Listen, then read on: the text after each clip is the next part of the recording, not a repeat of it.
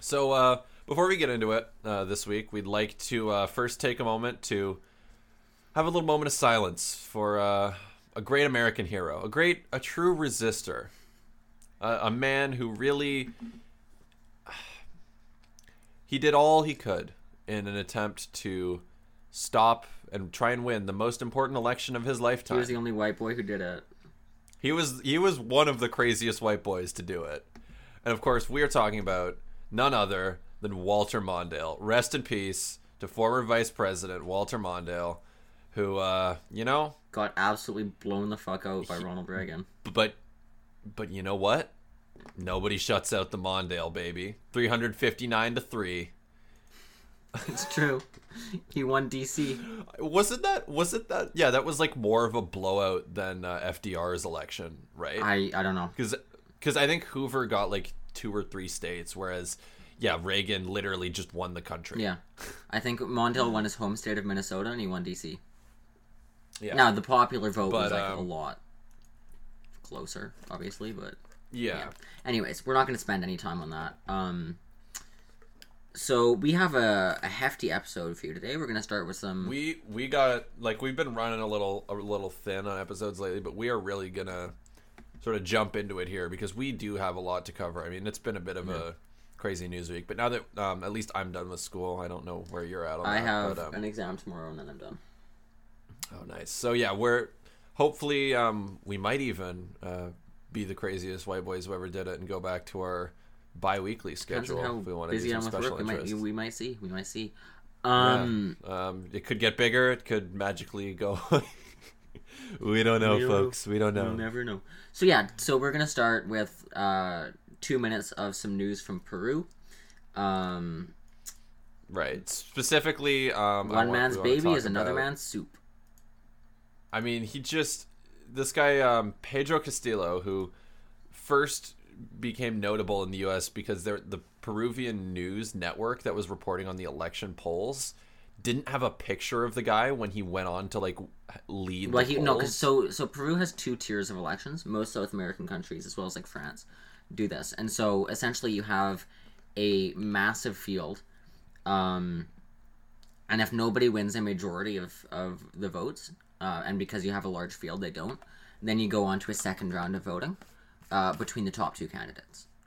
And so that's where you usually get coalitions forming and whatever. So this is for president. So Castillo came out of absolutely nowhere to win the first round of voting against Keiko Fujimori, who is the daughter of jailed former dictator of Peru, Fujimori, who... pretty brutal neoliberal U.S. backed. She is actually herself currently under a legal investigation for fraud. So she had to get a special court order to allow her to leave the capital city of Peru, Lima, so that she could go campaign in the countryside. That rocks. Which is, yeah. I've been listening to we're not sponsored, by the way, by Blowback. I just want to say. Although, hey, been listening. We could be. We could be. That would be really cool. We could partner. Brendan, please. Brendan, hit me up. Anyway, but I was listening to it, and yeah, listening to like how they just kind of said, yeah, no more elections when Batista left and then came back and he realized, wait, I can't really win this. Yeah.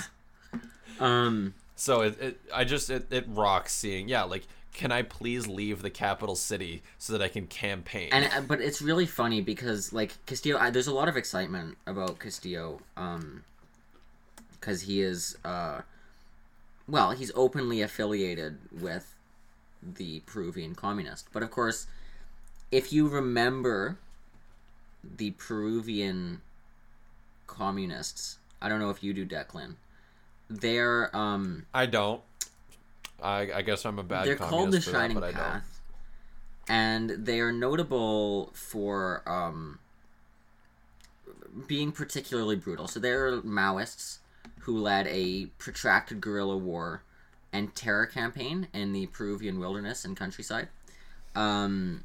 Notably, at one point, they entered a village and boiled babies in hot water. And so Castillo's linked to them. He is also well, his social views are not up to snuff. We'll say that. On the other side, you've got in typical Maoist fashion, he's like really into workers' liberation at the expense of pretty much everything else that you would consider progressive.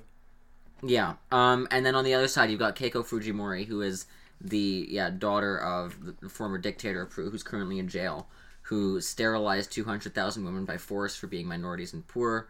One of her big platforms is "I will let my dad out of prison."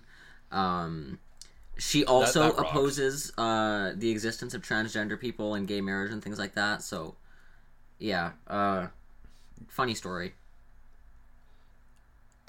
But yeah, I mean, one of the things that that Pedro's promised to do was expel the DEA and U.S. military if elected, which, for his sake, I hope that the U.S. is all right with that.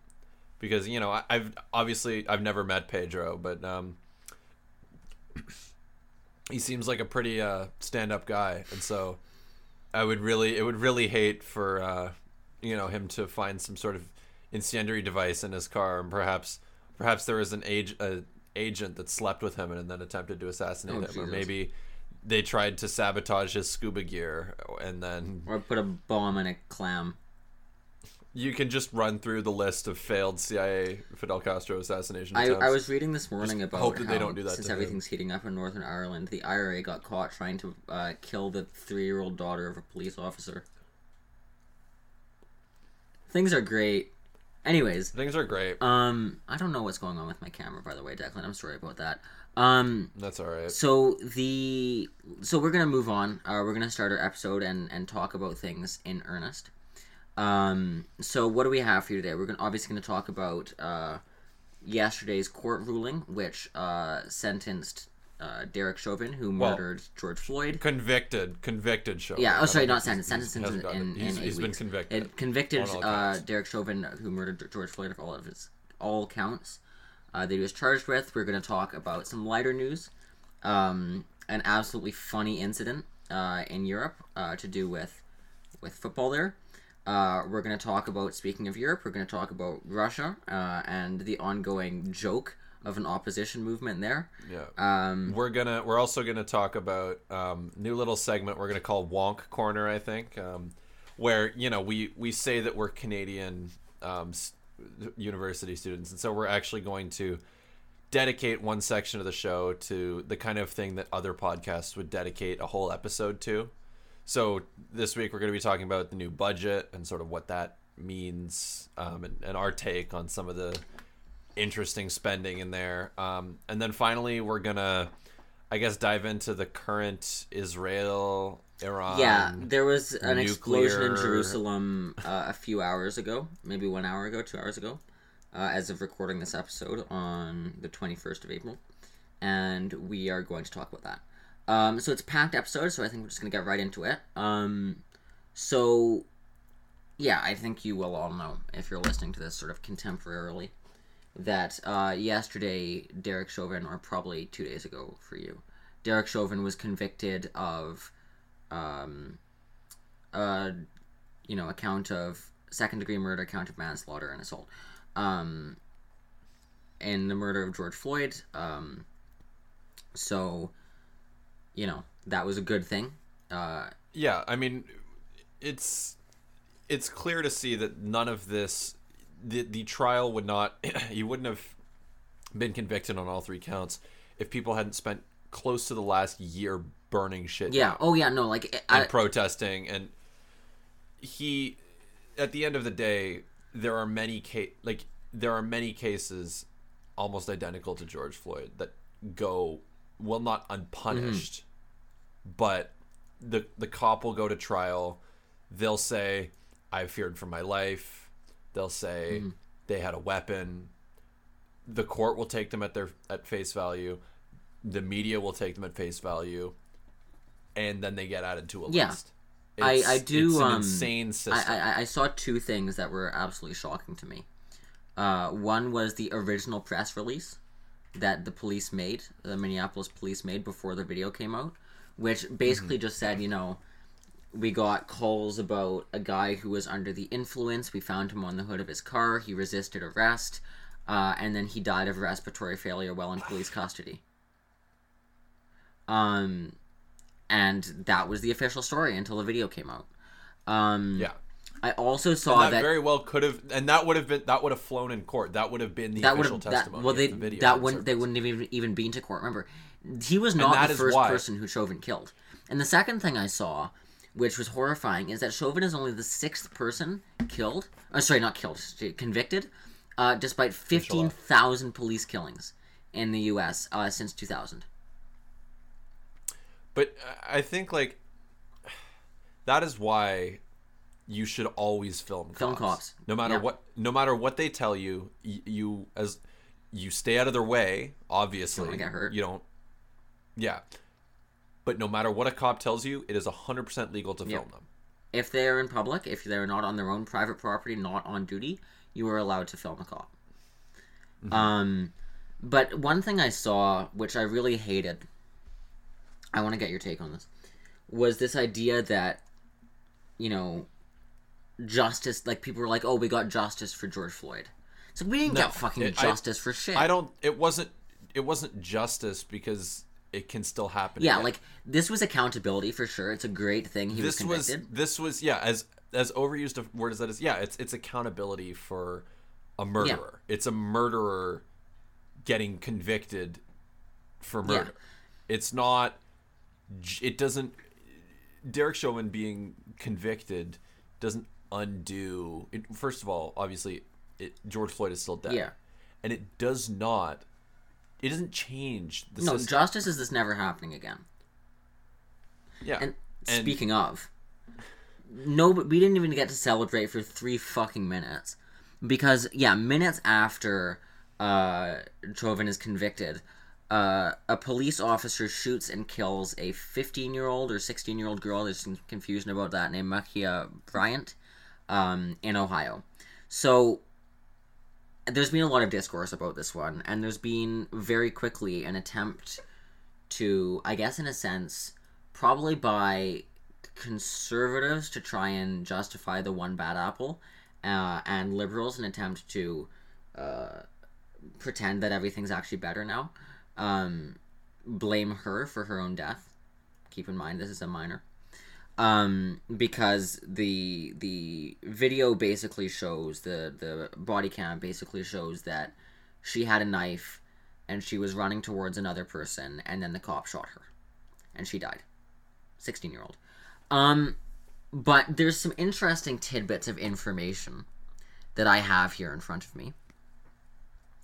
First of all, she was the one who called the police. She was being threatened by other people. They showed up to her house. She called the police. And then when she confronted those people, the police showed up and they killed her. Second thing is that in the state of Ohio, there's this thing called stand your ground law, which means that self-defense, even offensive self-defense... You may remember this from a certain controversial case in Florida. Yes. Where a certain white man was acquitted for killing a black teen. So, Florida also has stand your ground laws, and George Zimmerman was, he was being tried for the murder of Trayvon Martin, and his legal defense was stand your ground. Yeah, I thought my life was in danger. Because according to the stand your ground law, if someone comes into your property, you are not allowed even on to your shoot property. Them. Or you're allowed to defend your property, even offensively. Mm-hmm. If you believe, and you have to justify that you believed that you were in danger and that your property was in danger. And so even when Trayvon Martin had Skittles in his pocket, all George Zimmerman had to say was, well, I thought it was a gun, I thought my life was in danger, so I killed him. And so, putting aside the fact that it's a law that values property over human Mm-hmm. life, and, putting aside that it's a legal defense that lets you murder people to, not have them take, $500 worth of electronics, whatever you can carry. And put that aside and consider that George Zimmerman was able to not only kill somebody, get arrested, go to court, and then be able to use that legal defense. Whereas in this case, Makia Bryant was just killed. Yeah, like, so it was not even 12 seconds. Watching the, I felt bad for doing it, but there was just so many people talking about it. I watched the body camera video, and it was 12 seconds between the officer getting out of the police car. He did not say a single word between him getting out of the police car and him shooting her dead. He did not try and engage her. He did not try and stop her physically. He didn't. Hey, and now we know that officers carry tasers, right? And he did not even, give her the decency of even pretending he was trying to tase her. He just killed her. So these stand your ground laws, and he would have known because he was responding to the call that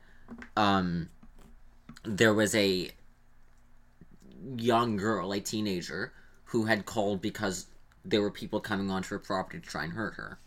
So he would have known that the stand your ground laws apply, right? And he still just fucking shot her.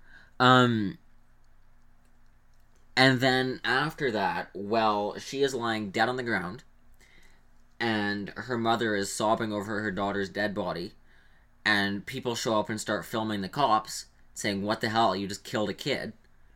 What do? They start chanting "Blue Lives Matter," and they start laughing. Don't worry, guys. This is a system we can reform. We can reform this system, guys. Policing. We just need the 8 can't wait. Except, oh wait, they've almost all been implemented, and this shit still happens. Yeah, remember. Like it's insane. There are people out there that recognize that there is a problem, like whether or not they realize what systemic means, but they recognize there's a systemic problem of racism in policing, and they think that they can change that on the basis of individual training. It's just like how fucking atomized we all are. Like, you have no concept of changing things on a systemic level. Everything is just an individual failing. If you're racist, it's because you're a bad person. It's actually insane to me as well. Like, George Floyd was killed after $12 million of training was invested into the Minneapolis Police Department. Minnesota's a blue state with a Democratic mayor. Yeah. Fucking... And so is Chicago. Lori Lightfoot, who we got to see her campaign use talk about how people are spreading rumors about her using quote QAnon style tactics, which is one of the most, probably, I don't know if it counts as like being scary, but like spreading information online is now QAnon style tactics.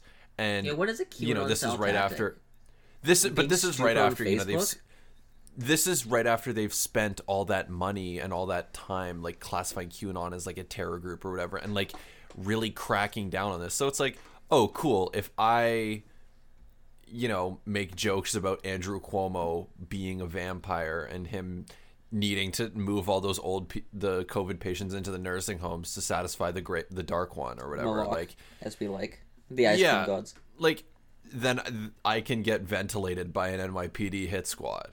Yeah. Like, that's just a great future to look forward to. I think it's hilarious. Like, and again, look, whenever there's an increase in the security state, even if it's ostensibly to stop the right, you know who gets put up against the wall first? It's the left. It's the left. It's minorities. Yeah, well, the specific thing that I think was funny was that when Lori Lightfoot... COINTELPRO tactics were used, initially I believe against the KKK. Yeah. And then... to sort of fragment them and make them less of a national force. And then they went right around and used it on, the Black Panthers. Yeah. There's a whole movie about it.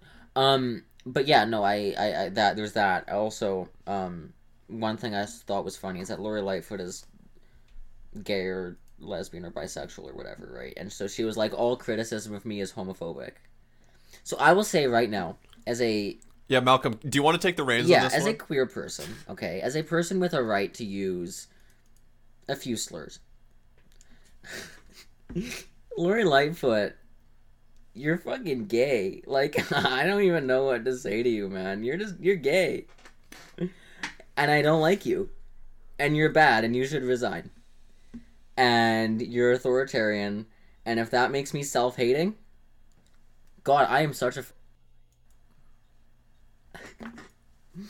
Anyways. I don't know if I should bleep that in the episode or not. You can. Me leaving that in as the editor puts me in a compromising position. It's right at 20 minutes. You can bleep that. Okay. I'll put that. Okay. I will type in the Discord slur at 20 minutes. Man, we're really taking the come down influence on. Jesus. Look, I have the right to use it. The other thing that I think just kind of drove me insane about today was Nancy Pelosi's speech fucking thanking George Floyd for sacrificing Thank you, George Floyd, for sacrificing your life for justice. Because of you, and because of thousands, millions of people around the world who came out for justice, your name will always be synonymous for justice. Cool. Demonic. Cool.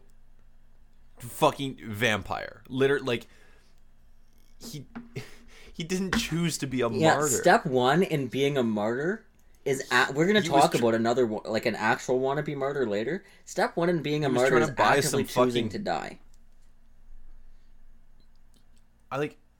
He accidentally used a fake $20 bill and died for it. That's not being a martyr. Like, he begged for his life for 9 minutes. He's not a martyr to a cause. He didn't he didn't set out to die for the cause. It's very it's insane. It's very salafist of her. That's like very jihadist. This idea of just like everybody who dies. Is Nancy Pelosi becoming based?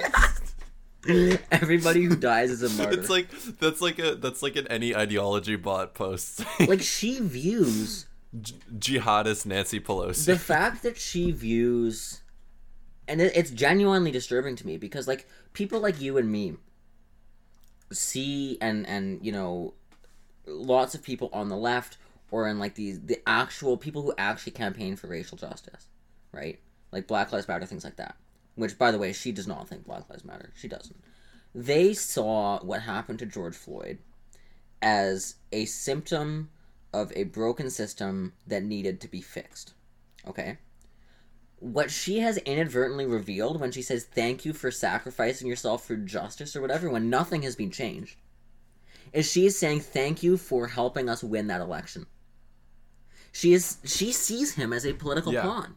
She sees his death as something that was convenient politically. She probably thought when the protest kicked off, thank God, I can use that. Well, yeah. Because, again, you have to be some sort of narcissist to get into, like, to be in electoral politics. I don't know if I agree with that. I think Lauren Ashcraft is the first ethical person to run for any elected office. Maybe. Well, look, I think also one person who is completely honest, who should probably be like less honest and less principled, who ran for elected office is Tulsi Gabbard.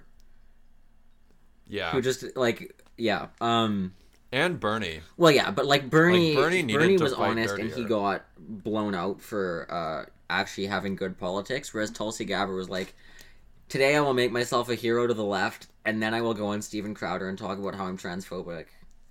Yeah. And then Steven Crowder will try and flirt with me to prove he's not gay. That's so cool. Dude, Steven Crowder smoking cigar, like, he is the first guy to look uncool smoking a cigar, I think. He's the first white boy to ever do it. He just looks like shit whenever he's smoking them. And like, he just like, I think he has like a slight case of Charlie Kirk face where like his face is like too small for his head. Steven Crowder's gay. And it's just like a little, but the video of him getting his shit clocked by like a striking union worker it hits better than crack. It's adrenochrome, me, honestly. It's adrenochrome. Like what I get from ice cream, I also get from watching. From Johnny's Fine Ice, I also get from... Speaking of which, use code Juno for 25% off shipping. For 25% off and your first order shipping free for Jenny's Splendid Ice. Just use code Juno. Prices might go down a little bit recently now that the Democrats have come to power. They're going to be able to kidnap more kids. Yeah. But yeah, so I saw, and Nancy Pelosi's was not the only one. It was definitely one of the most horrendous. And like watching her give that little speech and like watching the faces of the people behind her was actually kind of funny after I watched it the first few times and was just absolutely horrified. Oh, for sure. I think it was Mark Kelly who I saw just like being incredibly uncomfortable. And that was funny. But yeah, like these people, do not let Democrats try and claim this moment, by the way, if you're American. Like, don't. Because again, they're demons, folks. They're demons. George Floyd died in a blue state with a blue mayor after $12 million of blue police reform. And Joe Biden has sped up and increased the amount of military equipment that's going to police.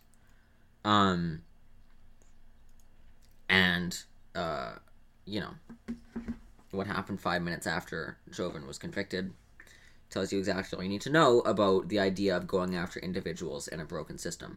So in some lighter news, there is one victory that we have this week. This is incredible. Like reading about, I knew the Brits love their football. Okay, I knew it. I forget what the book was called, but it was this book about how like this sort of identity of British people is like very closely tied to their town, which is in turn very closely tied to like their team. Their football club, yeah. And so I knew it was a big deal. I knew the Premier League is like, you know, it's probably one of the best organized sports leagues in the world in terms of the tiers and everything and relegation and stuff. Which we'll explain in a second. It's interesting. But I never expected this. Yeah. This seems like the kind of story you'd hear from like the Victorian era. It's funny. So it's incredibly funny. I'm gonna explain some context, and then we're gonna get into the story. Like I don't 100% get it. Yeah, so I'll try and explain it. I hope you get it when I do. Because I'm a little bit of a football fan as well. Because as far as I understand it, there's different tiers in the Premier League. Yeah, sort of. Okay. So in European football, it's very skill based. So the idea is essentially you can be promoted or relegated depending on your skill. So let's say you have like the NHL and the AHL, right? And so every year the top teams in the AHL get promoted up to being in the NHL, and the bottom teams in the NHL get relegated down to being in the AHL.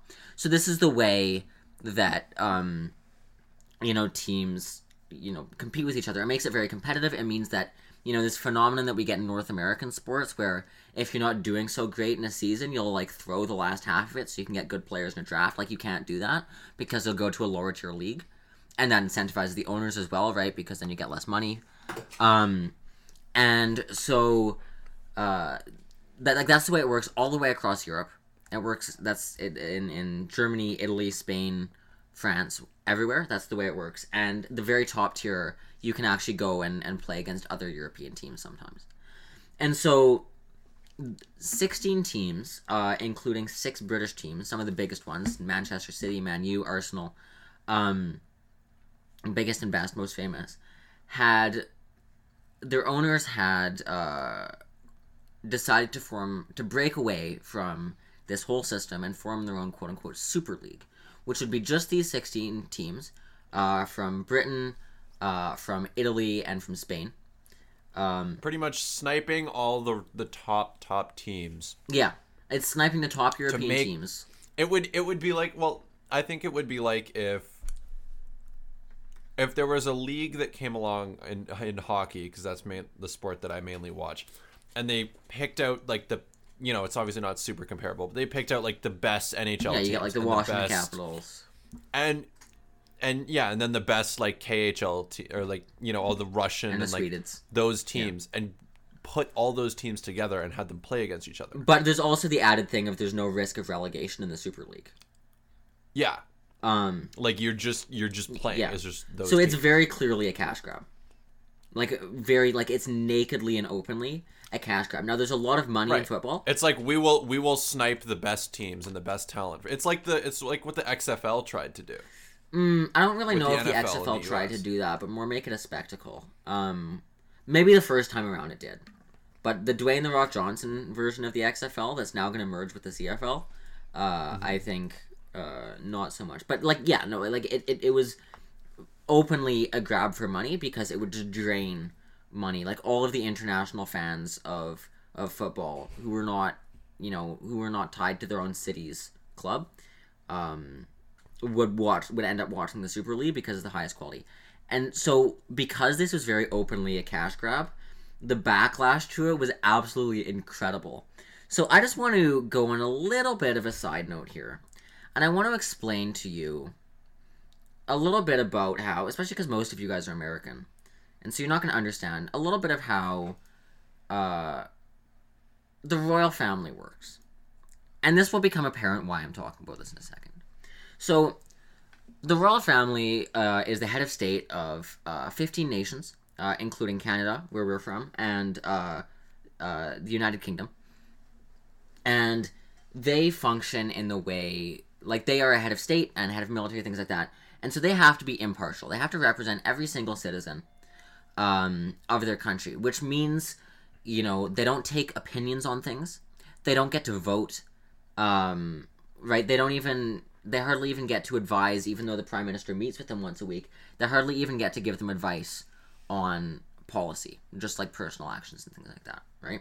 Right, because it's carefully cultivated to not offend anyone. It's sort of like they're, we joke about, we'll have ceremonial Republicans and ceremonial police officers.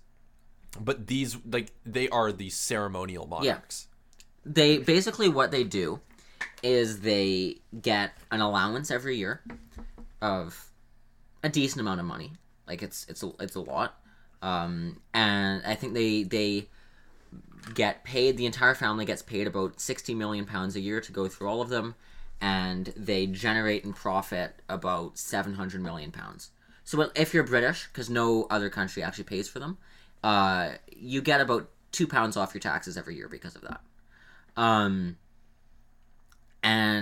So yeah, they maintain all of these like castles that you can go visit. They do a lot of charity work, and they do not offend anyone, right? And so the last time a monarch actually made a decision was in the early 1700s. They're purely constitutional. It's how they survived so long. In fact, they're supposed to be so impartial that Prince Charles, the guy who's going to be king in a few years, he often gets in trouble for being an environmentalist, right? Like, he goes to environmental conferences and stuff like that, and people are like, that is too political. And there might happen to be like a Labour MP there. Well, not even that, but like he will go, for example, to like the World Economic Forum and tell people like, you are bad. Or he will meet with Greta Thunberg, he did, and talk about things, right? And people criticize, like, that is too political. Something that is basically a nonpartisan issue that we should help the environment. Like, not even here's how we should, but like that we should. He gets in trouble for that. Like, this is how impartial the family is supposed to be. And so this is important. This is a really important context to remember when I read you a statement that came out from Kensington, which is the Duke and Duchess of Cambridge. That's William and Kate. So they're going to be... William is next in line to be king after Charles. He will be king in like 20 years. Okay? And he says, now more than ever, we must protect the entire football community, from the top level to the grassroots, and the values of competition and fairness at its core. I share the concerns of fans about the proposed Super League and the damage it risks causing to the game we love. So he broke those rules. Like, he straight up got involved in a political issue. Because it became a political issue. Because British Prime Minister Boris Johnson said, if the British teams do not pull out, I am going to make a law making the Super League illegal. Which, I mean, I can just imagine, I've talked again on this pod before about how Boris Johnson looks like a Tory out of a 1930s political cartoon. So I can just imagine him in like a fat cat, like pinstripe suit and a top hat with his hair going everywhere, and he's losing his fucking mind over the Super League. But that it's like such a vivid image of him like sitting. I think now I would picture him maybe in some like silk pajamas. I feel like Boris. No, he's not. No, he's not. He He wears football shirts and underwear.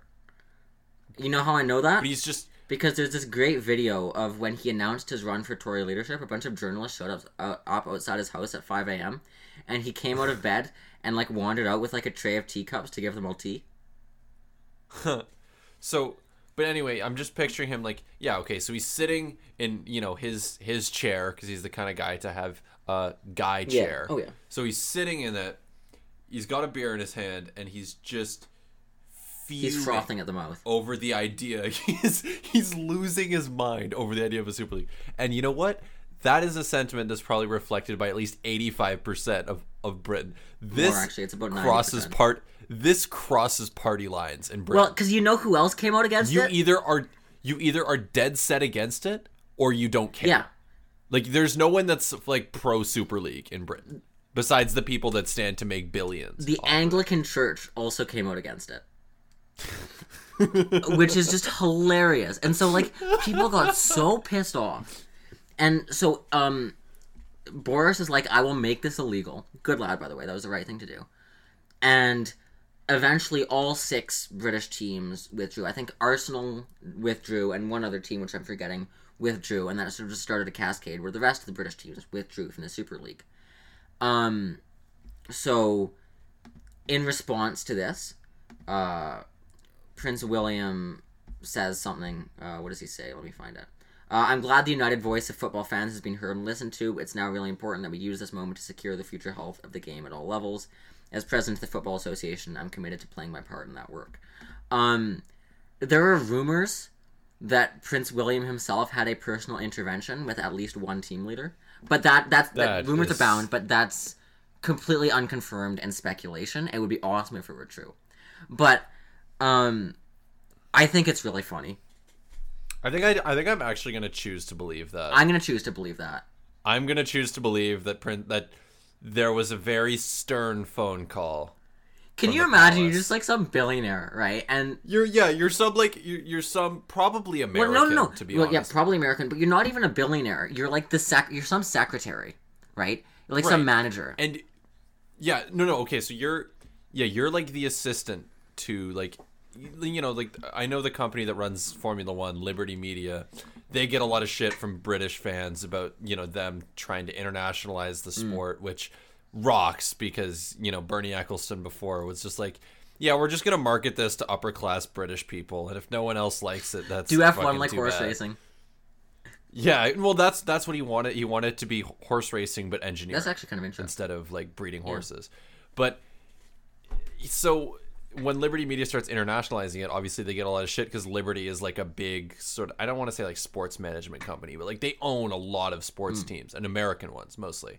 So imagine like being like the assistant to like the CEO of a company like Liberty, and you get a call and it's a member of the British royal family. Not just a member. It's the guy who's going to be king. It's the guy who's going to be king on the phone telling you cannot join that Super League. You have to get out of it right now, or so help me God. And because the thing is, right, what do you do? Like, we know that they play up and down their accents. Like, they play up and down their accents depending on who they're talking to. Like, I remember watching, after Prince Philip died, Prince Charles, like, his accent became so much more posh when he did like a little interview like 6 hours later, or a little statement to the press, because he was sad and so he wasn't paying attention to it, right? And so he obviously plays down his accent to talk to people, and so I imagine that William is like pissed off about this. He's like, I am British, I love my football. He's probably an Arsenal fan, and he's like, I'm gonna talk to a billionaire. He's frothing at the mouth too. And he can't control his rage. Yeah, except I'm picturing like a very ornate, like golden upholstered chair that he's sitting in, whereas Boris I pictured just like Boris has a brown chair. Probably or either like a brown or like a faded red chair. Like my my grandmother who moved from Britain in I think the 40s. She had this really lovely old red chair. And so I'm just kind of picturing Boris would sit in that. He doesn't have an ornate chair. William doesn't. I mean that as no disrespect to my grandmother. She's lovely. She would absolutely never sit in a chair that Boris Johnson had ever been near. She was a socialist. But I'm just picturing, Prince Charles sitting in like not like an ornate chair, but like definitely like a fancy chair. No, Prince William actually has something pretty close to a gamer chair. I'm looking at it right now. Oh, hell He's got like, it's sort of like an office swivel chair, but it's like, it's got like all the back support and stuff like that. Yeah.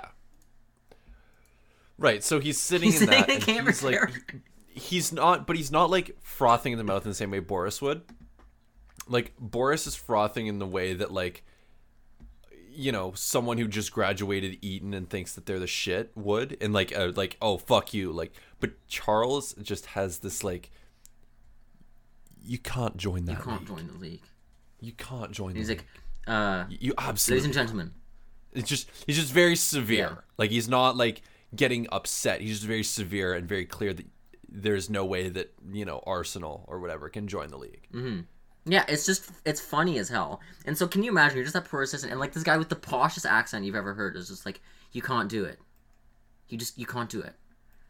I think that's just a really funny thing. But also, hey, it's unity, okay? Look, we brought together, who did we bring together? To cuck some billionaires. This is the real European, like, for a country that just left the European Union, they're really fucking good at building coalitions. Yeah, like, we brought together Boris Johnson, we brought together the Tory party, the royal family, the Anglican Church, lower class Britain, middle class Britain, everybody except for upper class Britain, really, Emmanuel Macron, the German Angela Merkel, all to be like, this sucks, dog. Like, this is bad. You gotta stop. And they did. Well, the British ones did, at least. I imagine the Super League's still going on in Europe.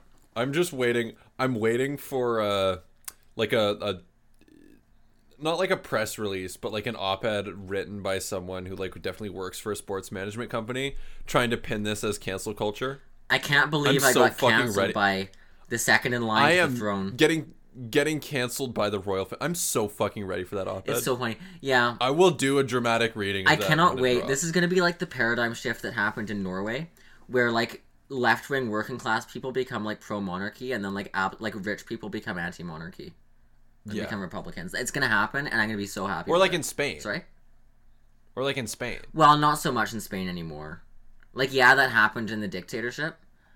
Right, yeah, that's what I mean. But now like, the king who brought down the dictatorship had to flee the country because of corruption scandal, and everyone hates his son. So, you know. We hate the But yeah, no, it's gonna be like Norway, except instead of resistance to fascism, it's gonna be football that leads to the monarchy becoming a socialist symbol. By the way, happy birthday to the Queen. So, third thing we've got on our docket today, Russia. There were some protests today. Yeah, so remember that guy who got owned by the Russian security forces? Well, he didn't get owned. That was because the he was. Yeah, but he was the opposition leader, sort of like a less cool Andrea Horvath.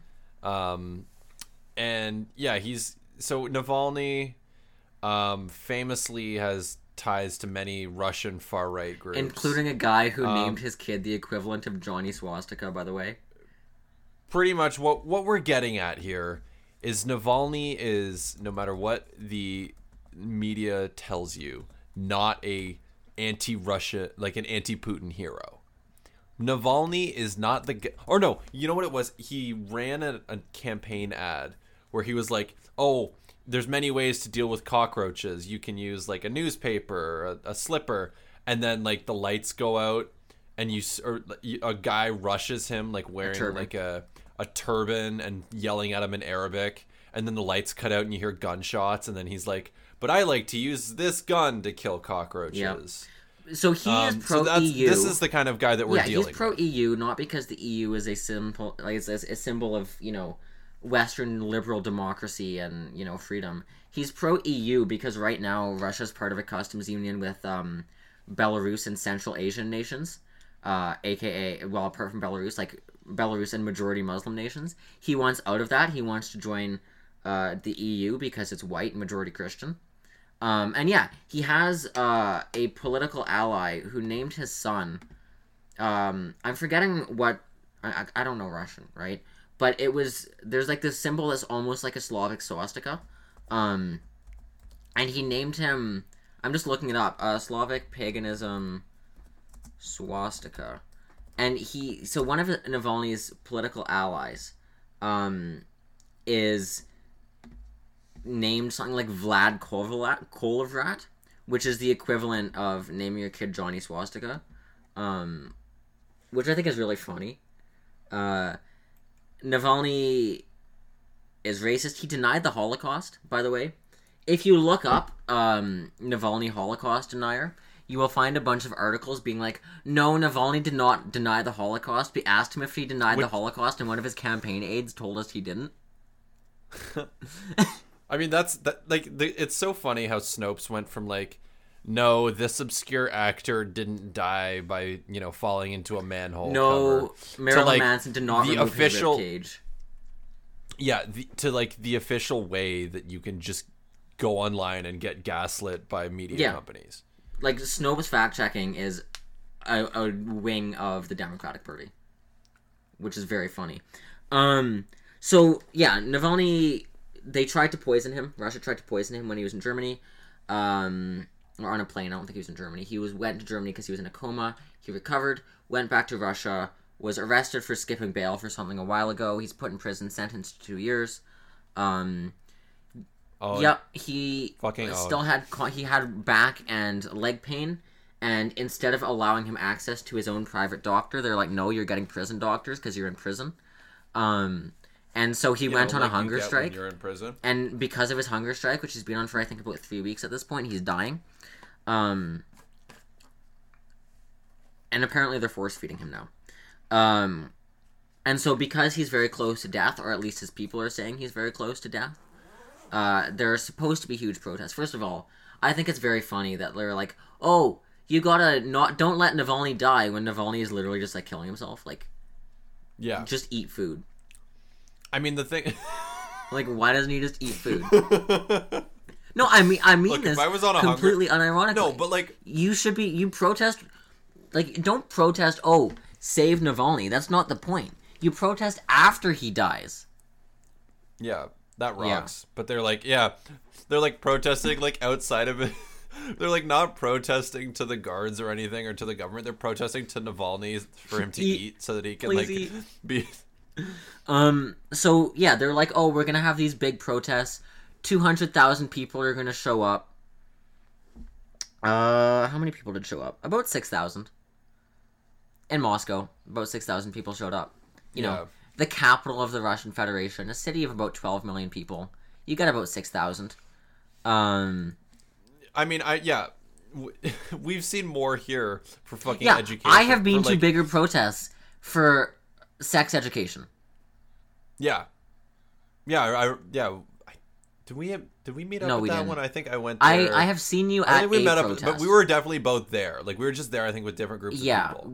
And again, there were too many people there. I don't think I would have seen you. But yeah, so that's... Hell, there was, like, more for, like, the 4 different climate justice protest, like the ones that they ran like back to back weekend, like Friday to Friday. Yeah. Whereas if Justin lowest attendance, if Justin Trudeau put Aaron O'Toole in prison, he was dying, we would get a lot more than 6,000 people protesting. Yeah.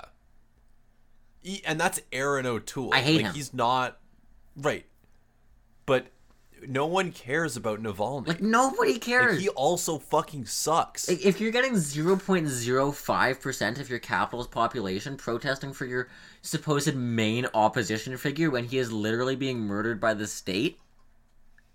Yeah. Like, it's just loser. Like, this man wants to be a martyr so bad. And, like, you can see it. I think I sent you a video earlier today about how they're basically just, like, replacing him with his girlfriend in the movement. Oh, and so I think that the idea is that he's rocks. going to die and she's going to take over. And she's going to keep doing Holocaust denial. She's going to keep doing Holocaust. That's what you're saying. It's sort of like how after Lenin died, his wife was like, tried to shape the direction of the party and was like a big authoritative voice for a while. Yeah, Krupskaya. Yeah, there were all these letters Good for where her, though. Lenin was like, hey, so Trotsky sucks. I don't think he should become party leader, but Stalin also really sucks, and he shouldn't become party leader. My wife. I saw a video of Boris Johnson when he was mayor of London saying very nice in the Borat voice. Oh, fuck yeah. That's so I also cool. saw another video of him. He's like, look, I just wish his politics weren't so shitty because I love him. the He's way so that funny. he speaks. He's literally like the only guy funnier than Trump. No. Yeah, I no think he's funnier way. than Trump. Boris Johnson would never do the fucking mini mic CPAC thing. He would never do the mini mic CPAC thing. He would but never you know do the what he mini will mic thing. He would never do the wettest we've ever seen in terms of water. I will send you a video. Boris might be consistently more funny, but he will never top Trump's He highs. will never top Trump's highs, but he's consistently very funny. I remember seeing a very funny video of him when he was running for Tory leader. And the guy asked him what he did for fun, and he didn't know, and so he just made up some bullshit story about how he takes like milk cartons and he paints them to look like little buses. Does Brexit make my passport expire? No. But it does mean you're entitled to a beautiful new blue passport. I love him. So funny. Yeah, more.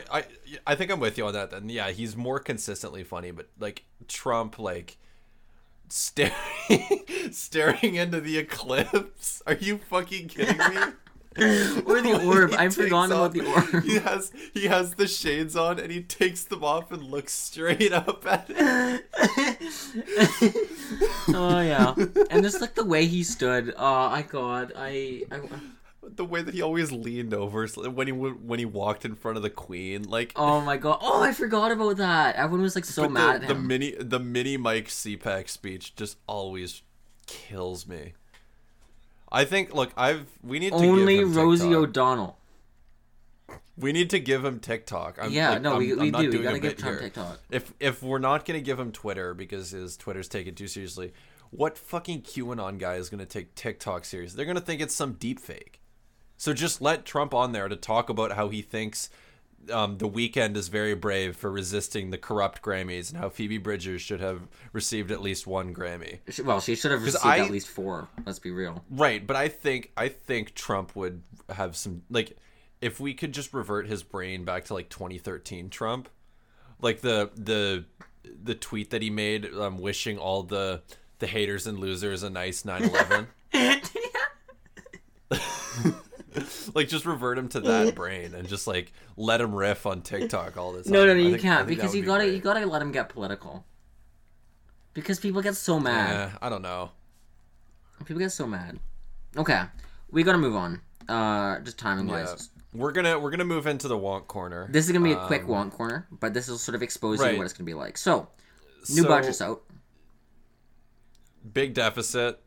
Which if you see anyone complaining about how big the deficit is, you can just go ahead and report them to the Juno Beach Future Multi-Generational Punishment Forum, where we will be making lists of prominent figures and their family members to send to prison once we take power in Roblox.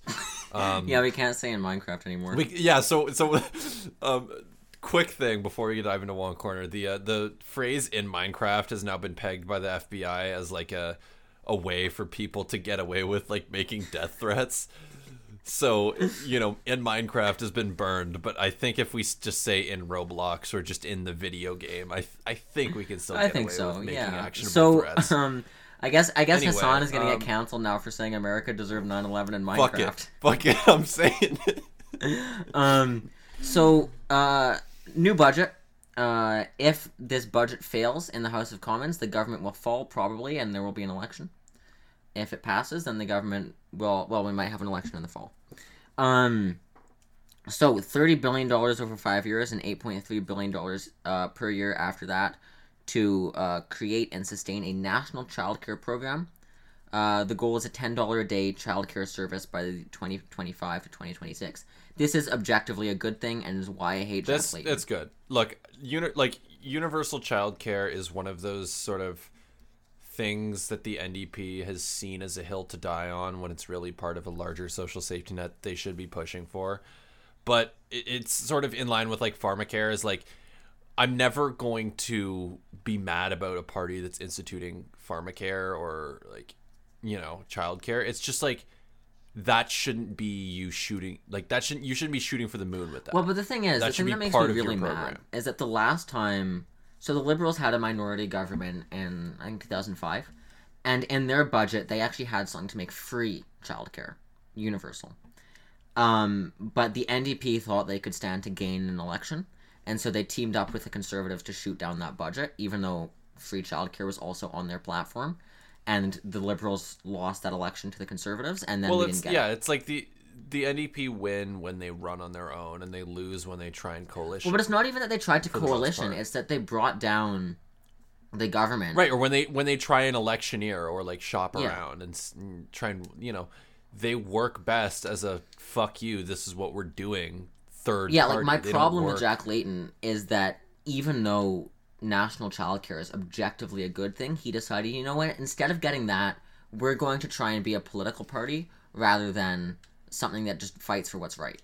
And even though the Liberal Party is doing what's right, we can stand to gain, so we're going to by being a third party, they can leverage a lot of the hatred that people have for both the Liberal and Conservative Party. I mean, it would be the same thing in the US if their electoral system actually allowed for a third party.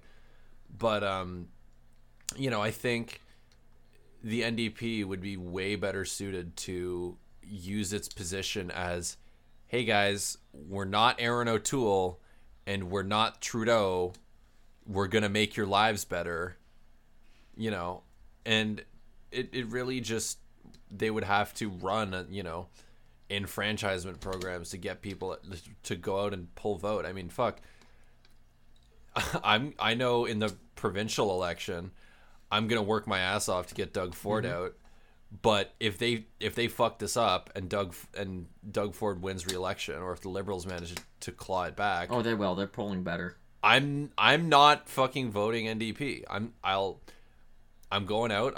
When the election gets called, I'll register. I'll do everything I have to do. I will canvass, pull vote, work phones, fucking whatever I have to do to get my MPP elected. And if the NDP blow it, that might just be it. I might just register as a Liberal. I don't know if I would do that. Like, at that point. Well, I think, because the thing is, though, it's that, first of all, Stephen Del Duca is just a massive fucking dweeb, and nobody knows who he is. And so the Liberals are having a bit of a polling thing where, they are ahead in the polls of the NDP because people are thinking Liberal versus NDP, whereas if you say Stephen Del Duca versus Andrea Horwath, then the NDP might do a bit better. So I think it's too close to call at this point. I don't know what's going to happen. But anyway, so yeah, childcare, good. $17.6 billion for green recovery to conserve 25% of lands and oceans by 2025 and put Canada on course to exceed climate change targets by cutting emissions to 36% below 2005 levels by 2030. It's a bit too slow, but I think that's still a good step.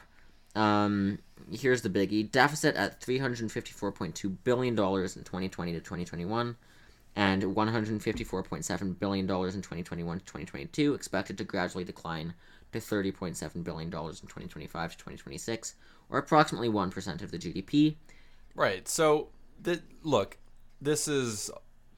I hate myself for using this, but it's a once-in-a-generation crisis. Yeah. And regardless, this is when you're supposed to deficit spend. This is when you're supposed to open up the fucking checkbook and keep people alive. Now...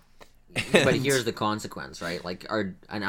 You're right, but there is a consequence, and that is our debt to GDP ratio is going to above 50% by 2025 to 2026. It should fall to 49.2%, but still, that's big. Right. That's not good. It's bad. It's really bad. But the economy is gonna fucking suck. Yeah, anyway. Of course, it's not gonna. Like that. The reality is, COVID. And and us pulling out of, ramping down our oil sands production, it means that, our economy is going to take a hit. Well, they say that they're going to put in a new $15 minimum wage, and there's going to be 1 million new jobs created by the end of the year. Yeah, and a new tax of 10 to 20% for luxury cars and aircraft worth more than 100K, and luxury boats over $250,000, which is like kind of odd. I think there are a lot of cars more than 100K though. You tell me. But... So I like 100K is, I mean, it is kind of like it's not exactly like a cutoff, but yeah, I think it's like a good place to start that extra tax at, because you're not buying a beater that you need, to commute to work for 100K. You're buying a second car. It's either you're buying a second car or you're buying something flashy. Well, it's going to have to be flashy, but I'm saying like any car that you get at 100K, you can get for 40K that will serve the same purpose. Think nobody who buys a car for 100K can afford only one car at 100K. Yeah. Right. So no, that's good. One thing that's bad: no promise of funding to implement a national pharmacare program. Right. So it's a good thing that the federal NDP has been, calling on Justin Trudeau to implement the pharmacare program. Hey man, could you do this, please? Again, I think that is my issue with the NDP, is that they don't shoot high enough. So why don't they say, right? Like, we will join a coalition government with you so you can govern forever? We will not pull out if you do this, this, this, and this. We'll present you one small demand. We'll give you a list of demands. We will say, look, do this for us, and we will, we will set you guys up for a dynastic rule. And fuck with us, and we'll just not support you. And that's good for Freeland, because if Singh is deputy prime minister, then she's not deputy prime minister anymore. So Trudeau gets her out of the way. And that's good for us, because then we don't have a Nazi sympathizer in our deputy prime minister. Yeah. So $236.2 million over 5 years, and $33.5 million per year afterwards for the Departments of National Defense and Veterans Affairs to eliminate sexual misconduct and gender-based violence in the military and support survivors. We've talked about that. That's a problem. And it's another objectively good thing that they're funding. Yeah, because I think we proved in episode 50 that we need a big military. And... All right, whatever. I'm sorry, that was mean. I was incredibly hungover in the lead up to that debate. Sorry?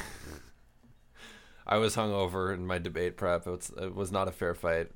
Contract was signed under duress. All right. What else can I throw in here to invalidate the result? Stop the count. Oh, well, hey, the judge was my debate I think partner. was involved. Yeah, Venezuela was involved, I think. I'm just going to become the Mike Lindell of debate. Like, I think I'm just going to go around to debate tournaments and just say, like... he rocks. So, so funny. We are almost out of time for today, so I think we're just going to quickly move on to our last thing, which is something that I saw today, which you might find interesting, which was supposedly an attack on an Israeli nuclear facility. Oh, boy. Juno is monitoring an ongoing situation here. Nice. So, I think we talked about this. Israel admitted to... attacking an Iranian nuclear facility a few weeks ago. They had paid someone off on the inside to essentially insert a computer virus into the system, who then fled the country. So it's quite possible that there's been some retaliation. I actually don't think that's the case. I'm going to get into that into a second. So, what have we seen? Well, I have seen several videos of an explosion outside of a nuclear reactor in Jerusalem. There's some mixed reports saying it happened right at it, or that it happened about 30 kilometers away. Assuming if it happened about 30 kilometers away, then it means it was a ballistic missile attack, or a ballistic missile attack that missed, or was supposed to go somewhere else, or was a misfire, or whatever. If it actually hit, well, then that means it was targeted, which is quite something. So, if you watch the video, you will see a few things, and I'll tell you what to look for. So, there's a double flash and a large vertical fireball. I've seen all sorts of these videos, so I'm just going to tell you what this means. So, a double flash means that you're getting the explosion and then you're getting a shockwave, which means that it's a very large explosive. Usually, this suggests a nuclear bomb. Obviously, this was not a nuclear bomb because we would know if it was. Yeah. And second of all, like, it wasn't big enough or bright enough from those videos, and we would know. We would hear it by now. Also, no Islamist group or a group armed by Iran, even if Iran managed to have a secret nuclear weapon who sent it to some Islamist group in Syria or the Syrian government, is going to nuke Jerusalem. Like, that's just not happening. Because it's a holy city. But it does mean the other possibility is just incredibly heavy ordnance. A large non-nuclear ballistic missile, a van bomb, something like that, right? Israel is claiming that it was a stray surface-to-air missile that was launched at one of their planes, went off course, and hit Jerusalem. This is a lie. They are lying to you. Because ballistic missiles, surface-to-air missiles do not carry much. I don't know how much you know about this, Declan. They don't actually carry much explosive. They just have shaped charge and a bunch of shrapnel. Because yeah. Well, like a surface-to-air missile, like air-to-air missiles, like you don't need much to shoot down or a a plane. missile. You need hardly anything. You need a proximity fuse and just enough shrapnel to mess with the control surfaces of the plane so that it enters a spin and the pilot has to. Or if it's a missile, to mess up some of its computers or blow up its ordnance. Right. Because, or even if it's really precise and a modern new one, just hitting it is enough. Right. Yeah. Well, it's funny because the Russians designed an air-to-air like radar-guided missile that can go something stupid like Mach 6, and they still put explosive filler in it. Like, what are you trying to shoot down? A giant metal rod. Well, I think it was intended for bomber interception. You just want to make sure. So you do actually want like the big fuck off explosive as well as the big fuck off metal rod. But yeah, like you don't need a lot to shoot down a plane. So there's no chance in hell that a surface to air missile caused that big of an explosion. Yeah, especially like a fireball that went up at least 100 meters in the air. No way. So and also because it's a shaped charge usually on a surface to air missile. If it hit nose down, which it would because of the aerodynamics, you would get the explosion going into the ground. So you would see a lot of dust. Well, it'd be like a shaped charge tank shell. So you would see a lot of dust. You would see no flash and no double flash and no fireball. Because it's meant to just create. It's meant to hit metal and melt the metal so that it creates like a jet. Well, that's your shaped charge. A jet of metal. That's what you're supposed to do. So the Israeli explanation that it was a surface-to-air missile is a lie, unless I am really just missing something, which I am not. It's much more likely that it was a non-nuclear ballistic missile fired from Syria.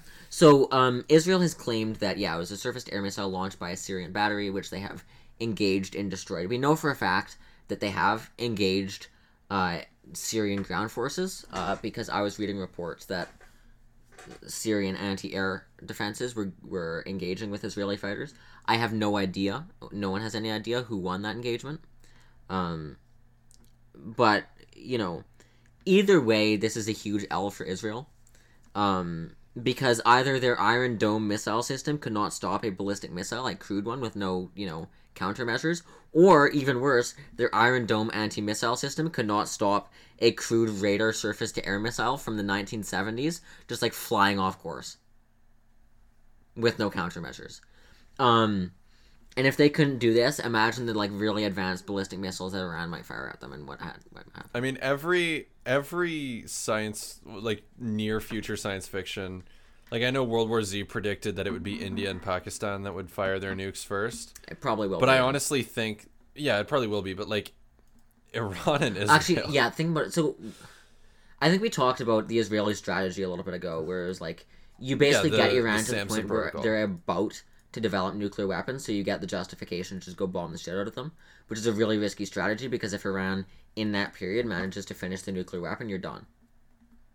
Because if Israel starts, trying to... I mean, I don't think they actually could. Like, the Israeli planes are better than Iranian planes, but it's a long distance to fly. It's easier to defend Iran.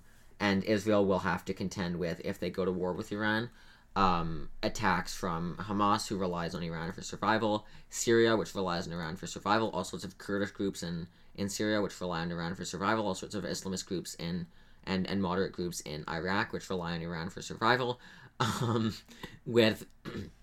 So, like, it's...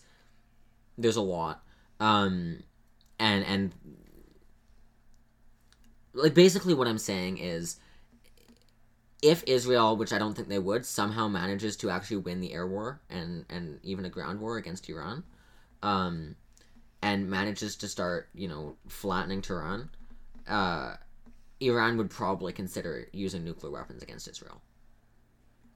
It's sort of like that tweet as long as they have one that the U.S. government made the other day, where it's like, well, we need to consider that some of our adversaries, if we engage them in combat situations, might see use of nuclear weapons as their least bad option.